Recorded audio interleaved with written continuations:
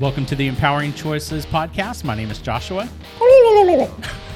Wow. And I'm Eric. Okay. And Boom, I got a turkey. and Eric are licensed professional counselors.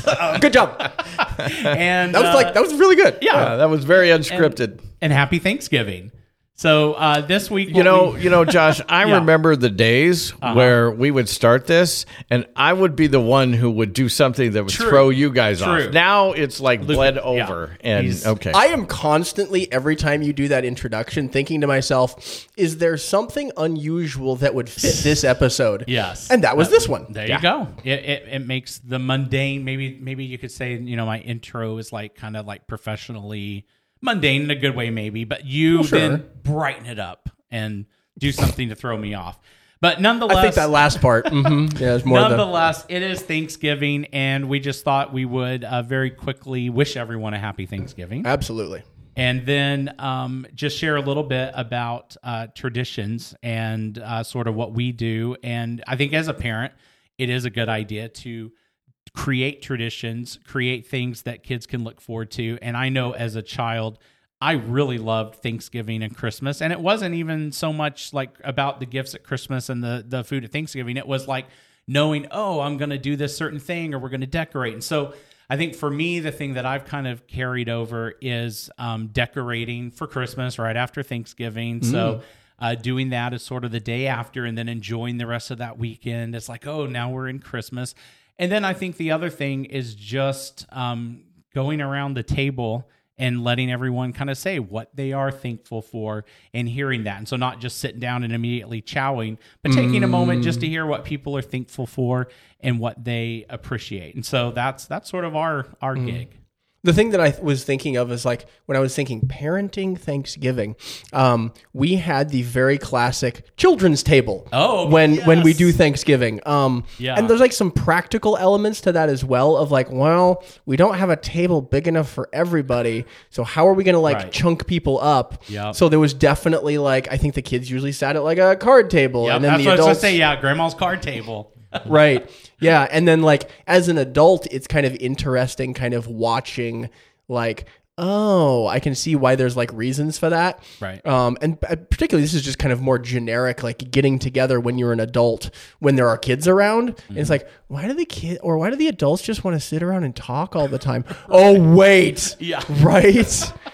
So yeah, just having the kids at the kids table and occasionally, throwing them food from the big table and, Yeah. oh wait, that's not how that works. No. Yeah, I always hated that kids' table thing too. I don't know if I hated it, but I mean, like so many people have that, right? Yeah. Yes, I hated it. In fact, as an adult, sometimes at different Thanksgivings, they'll be like, "Oh, where are you going to go sit?" I'm like, "I'm going to go sit at the kids' table." Oh, you broke There the you go. routine. I like that. Yeah, I'm done with this. I'm going to do how I'm going to do. Yeah. That's awesome. But at times, though, when I was growing up, kind of like with the decoration piece, is there were a lot of crafts. Oh, So my mom would do different crafts, and I thought that was great. I enjoyed doing that. I'm an artist that played a part into it. You had them at school. We also had them at home. The part that I didn't want is, why is my brother here? Why is my brother? And Because he's your brother and you have to learn to love him is the answer. that's exactly what she said. I know. That's what I would tell my children as well. That's Right. Now, the good part of that is that by the end of the craft, my brother and I are like getting along so much better. And that bonding part is there that actually lasted for like a couple of days. right. She should have done those every month all year round.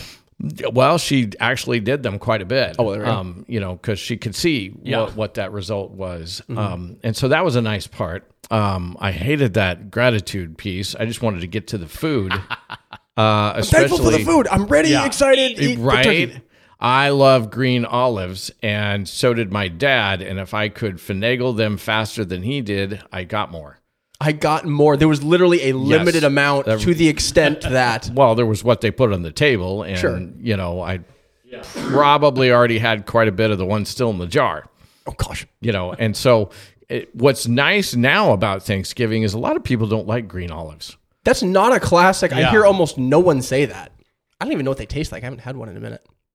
That's okay. You don't need to. That's more for me. More for me. Yeah. I love them. And so I'm, as an adult, I'm like, oh, there's going to be plenty here for me, and it works out well. As an adult, you can buy as many as you want. Well, actually, but as an adult, some of the places I've had Thanksgiving at, they actually buy them for me because I'm the only one who'll eat them. Oh, that's Nice. funny. I love it. Green Yeah. olive guy. Yeah. So it's a nice piece in Thanksgiving, that happens like that.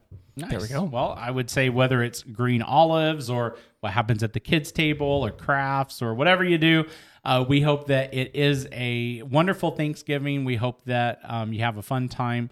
So hopefully get some time off that you can spend with your kids and just do some fun stuff. And we will see you next week with a normal full-length episode. So we'll see you on the next show. Happy Thanksgiving.